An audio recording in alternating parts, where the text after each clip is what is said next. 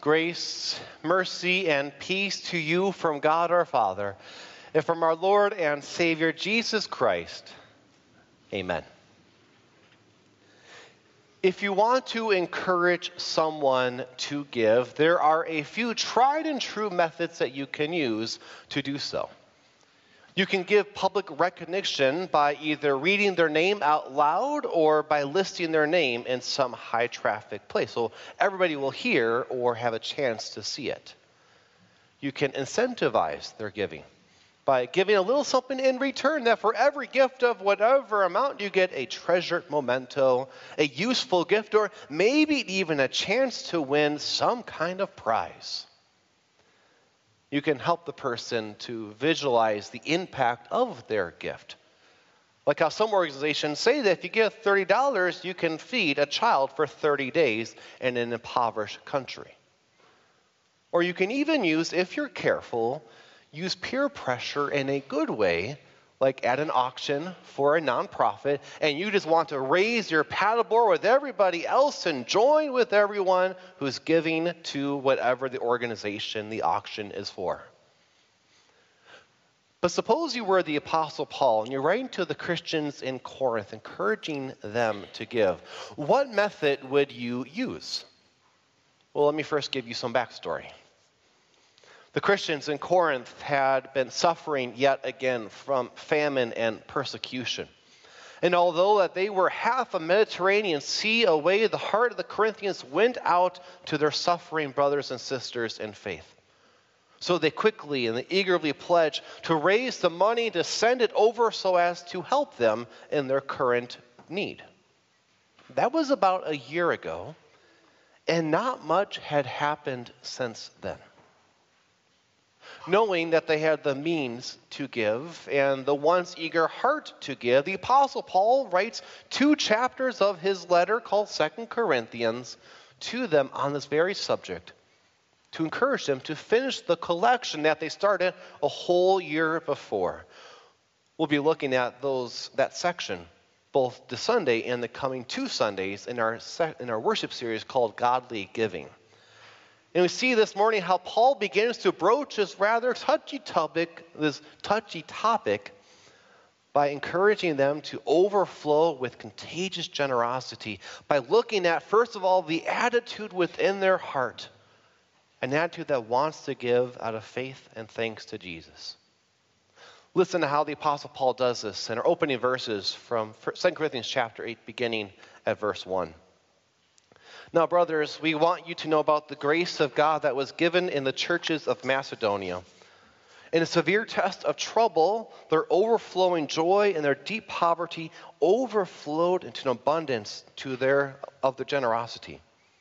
I testify that of their own free will they gave according to their ability, and even beyond their ability, pleading with us with an urgent request for the gracious privilege of joining in the service to the saints.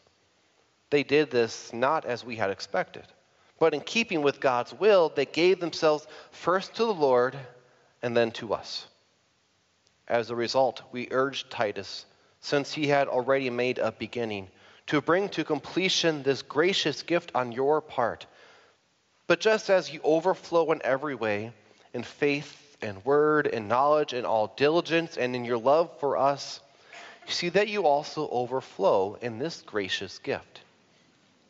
I do not say this as a command, but to test how genuine your love is by comparing it with the eagerness of others. For you know the grace of our Lord Jesus Christ, that although he was rich, yet for your sakes he became poor, so that through his poverty you might become rich. And I'm giving you advice in this matter because it is going to be helpful for you. Last year, you were not only the first to take action, but also the first to be willing. Now bring the work to completion too, so that your eagerness to start may be matched by completing it with what you have. For if the eagerness is there, a gift is acceptable according to what someone has, not according to what he does not have. This is the word of our Lord, my brothers and sisters in Christ. Unlike many of the ways that we would use to encourage people to give, Paul doesn't use them. Rather, he highlights the contagious generosity of two other examples, that of Christ Jesus and the Christians in Macedonia. You may know some of the notable cities in Macedonia, towns like Thessalonica, Philippi, and Berea. It was there, the Christians in that region, as well as Christ Jesus himself, as we will see later in our sermon, who exhibited what generosity truly was. Generosity in its purest, most innocent form, a single-minded attitude that simply wanted to give without expecting anything in return or any ulterior motives. This is the kind of generosity that garnered Jesus' praise from the widow who gave her offering in the offering box, as we heard in our gospel just a little bit ago. And not only does this kind of generosity that is contagious draw the praise of Jesus, it is also naturally contagious amongst us. So often, people's generosity, it is colored by a person's selfishness, or it's being done with some degree of it being forced or fake. But when you witness this attitude that just gives with no strings attached, well, it's rather refreshing. Is rather noteworthy, and it draws us in, inspiring us to have the same kind of generosity, even if we don't know how to get it.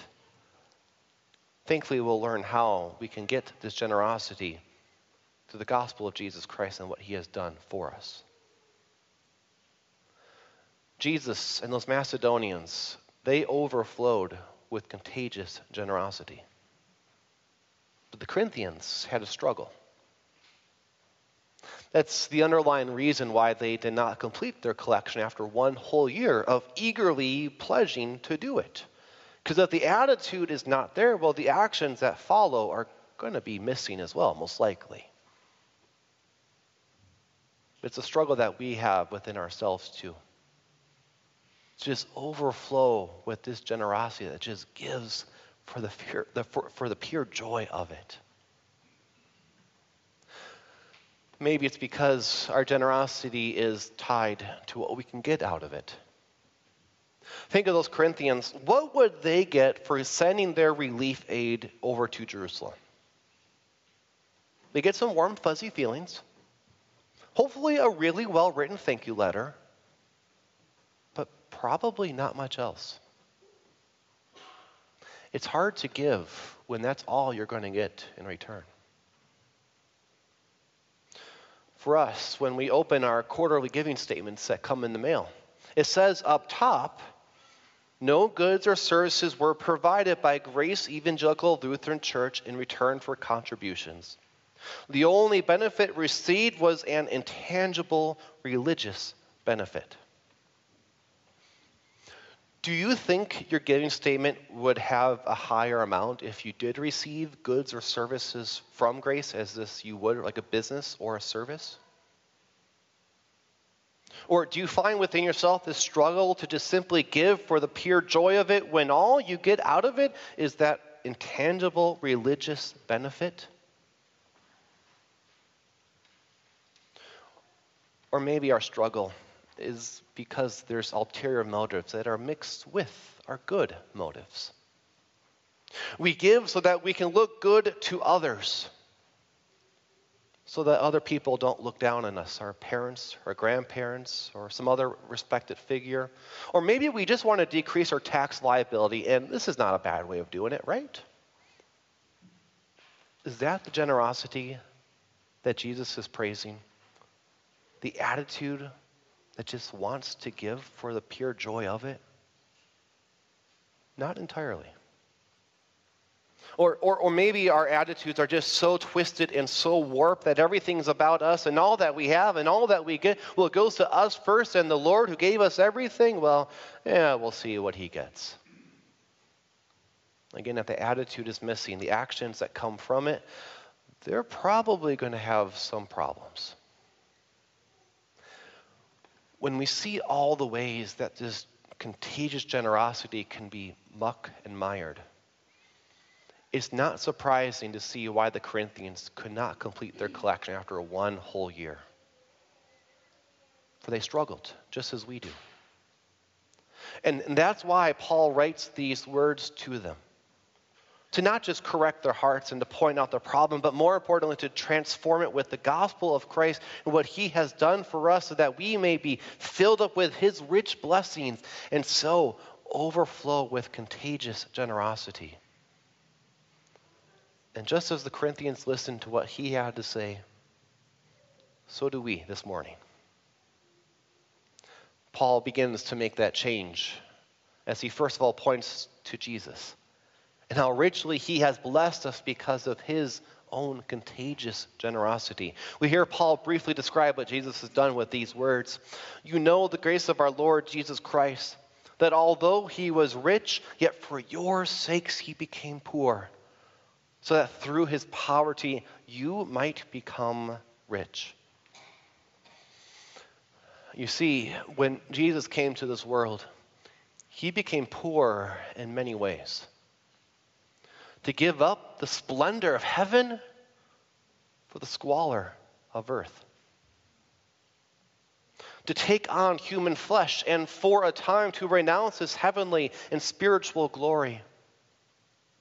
To live as an itinerant preacher who went around from place to place without even a place of his own to lay down his head. Take upon himself our debt of sin and to pay for it in full on the cross. What did Jesus get out of that?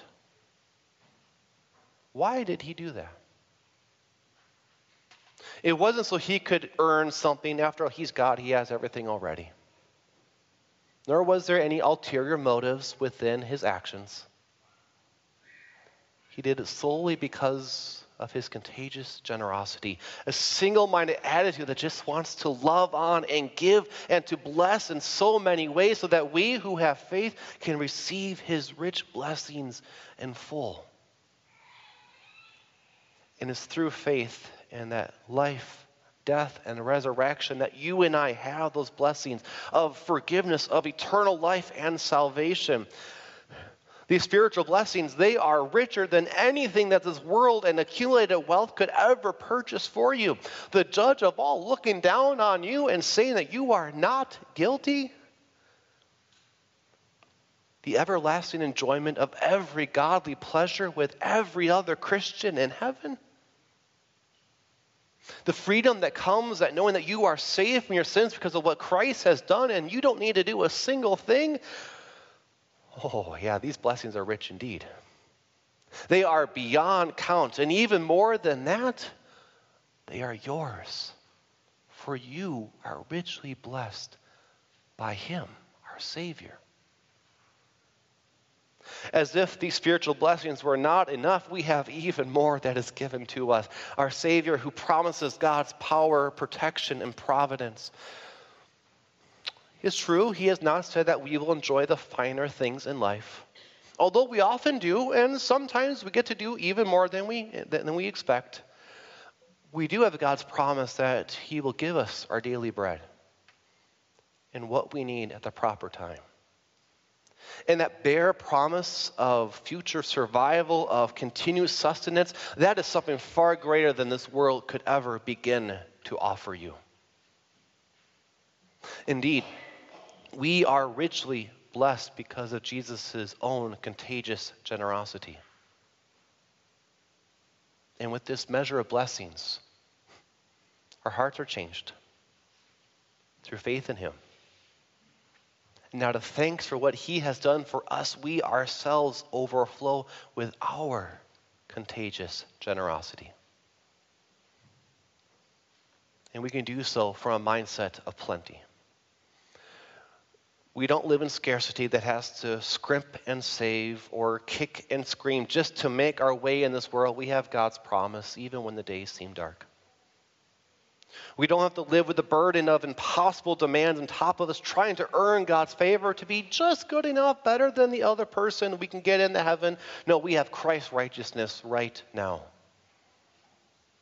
We are indeed richly blessed. And with the blessings that we ourselves have, we are free to give and to joyfully share them with others because we have more than we could ever use ourselves. And you know what? Our Lord has equipped us to overflow in this very act. In fact, he's already equipped us to overflow in so many other ways, as he did with those Corinthians from long ago. As they overflowed in faith, in word, in knowledge, in all diligence, and in your love for us. It's in faith that those Corinthians, they had that rock-solid trust, that confidence in God's promises. And so do we already overflow with that. Holding true to our God and what he says, even when we go through faith-shaking events like the recent COVID pandemic, senseless violence at home and abroad, political instability and divisiveness, we know where our constant remains, the one who will never leave. That's our God, our Savior, and his blessings for us. In word, those Corinthians overflowed with the gift and skill of speaking. So do we, not just your pastors, but also you, many of whom who are good public speakers, or at least know what to say at the right time in that person one-on-one, just you and somebody else. And in knowledge, those Corinthians had an intellectual grasp on the subjects of their day.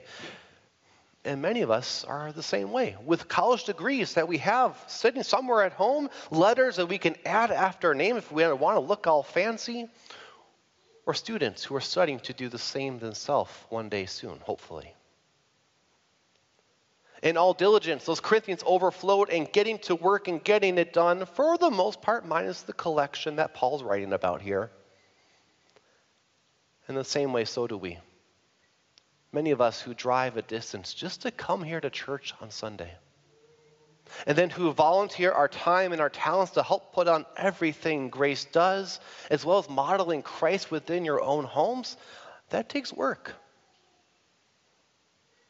In your love for us, those Corinthians overflowed in their commendable treatment for Paul and his co-workers in the gospel. And so do you.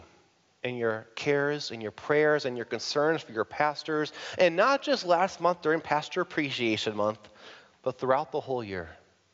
You take good care of us. As we already overflow in all of these ways, let's also overflow with contagious generosity. With that faith in Jesus and what he has done for us, out of thanks for how he has richly blessed us already, how can we not share those blessings with others with that attitude that just wants to give? And who cares if we get something back? There's no ulterior motives. For it's Christ who's driving us and love for him. And to see how to do that, we can look to the second example that Paul brings up, to those Christians in Macedonia and how they channeled their overflowing, contagious generosity. If we were to look at what they actually gave, most likely speaking, it probably was not all that much in the grand scheme of things. The Macedonians, they were coming from their own set of troubles and issues with persecutions around them and some degree of poverty that was already there beforehand. But yet what Paul remarks is not how much their amount was that they gave, but the attitude behind it, their contagious generosity. It was just out of the blue that they asked Paul, where can we give? Instead of needing him to ask them or to remind them to say, this is what you should be doing, don't forget. And so Paul directs them to the people who were in need at that time, which were the Christians in Jerusalem suffering from famine and persecution of their own. As you and I, as we look to channel our overflowing contagious generosity, we don't need to look as far as Jerusalem or talk to the highest ranked official in our church body to figure out where. We have opportunities much closer. In fact, every Sunday, when the plate is passed or we scan the QR code in our worship folder, there's an opportunity to show our love and thanks to God in the ministry of the Word itself. Because when we give to Grace, we give to everything that we do in the name of our Lord, whether it's in Benson, Sarita, Tucson, or Vail. You also give to what we do across the entire world and in our nation as a member of the Wisconsin Lutheran Church body. Besides that weekly opportunity, we also have those fundraisers that we have here at Grace for specific organizations or ministries to help them carry out their ministry as well.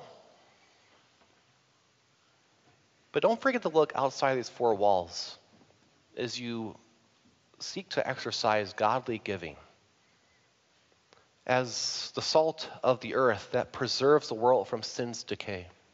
And as the light of the world that shines Christ's sin-darkened hearts, we can still reflect God's will and priority even in the secular world. Yes, there may not be that direct connection to Jesus or what they do and connect it with the church home, but at least we can still show that love of Christ to those who do not even know who Christ is. But as you overflow in this contagious generosity, remember what it is that counts most. It's the attitude. A joyful mindset that just loves to give out of faith in Jesus. Thanks for what he has done. And as simple as that. That's what garnered Jesus' praise when the widow gave her offering, as we heard in the gospel. That's what Paul highlights from the Macedonians as they gave their impromptu offering to those suffering in Jerusalem. That's what Paul refers to with the Corinthians needing so they could complete their collection, as we will continue to see in the next 2 weeks in our worship series. And that's where we begin to have an attitude out of faith and trust and love to our Lord that just looks to give. May the Lord work in us a love for our Savior, a renewed appreciation of all that he does, a recognition of all the blessings that we have, so that we too may overflow with contagious generosity of our own. Amen.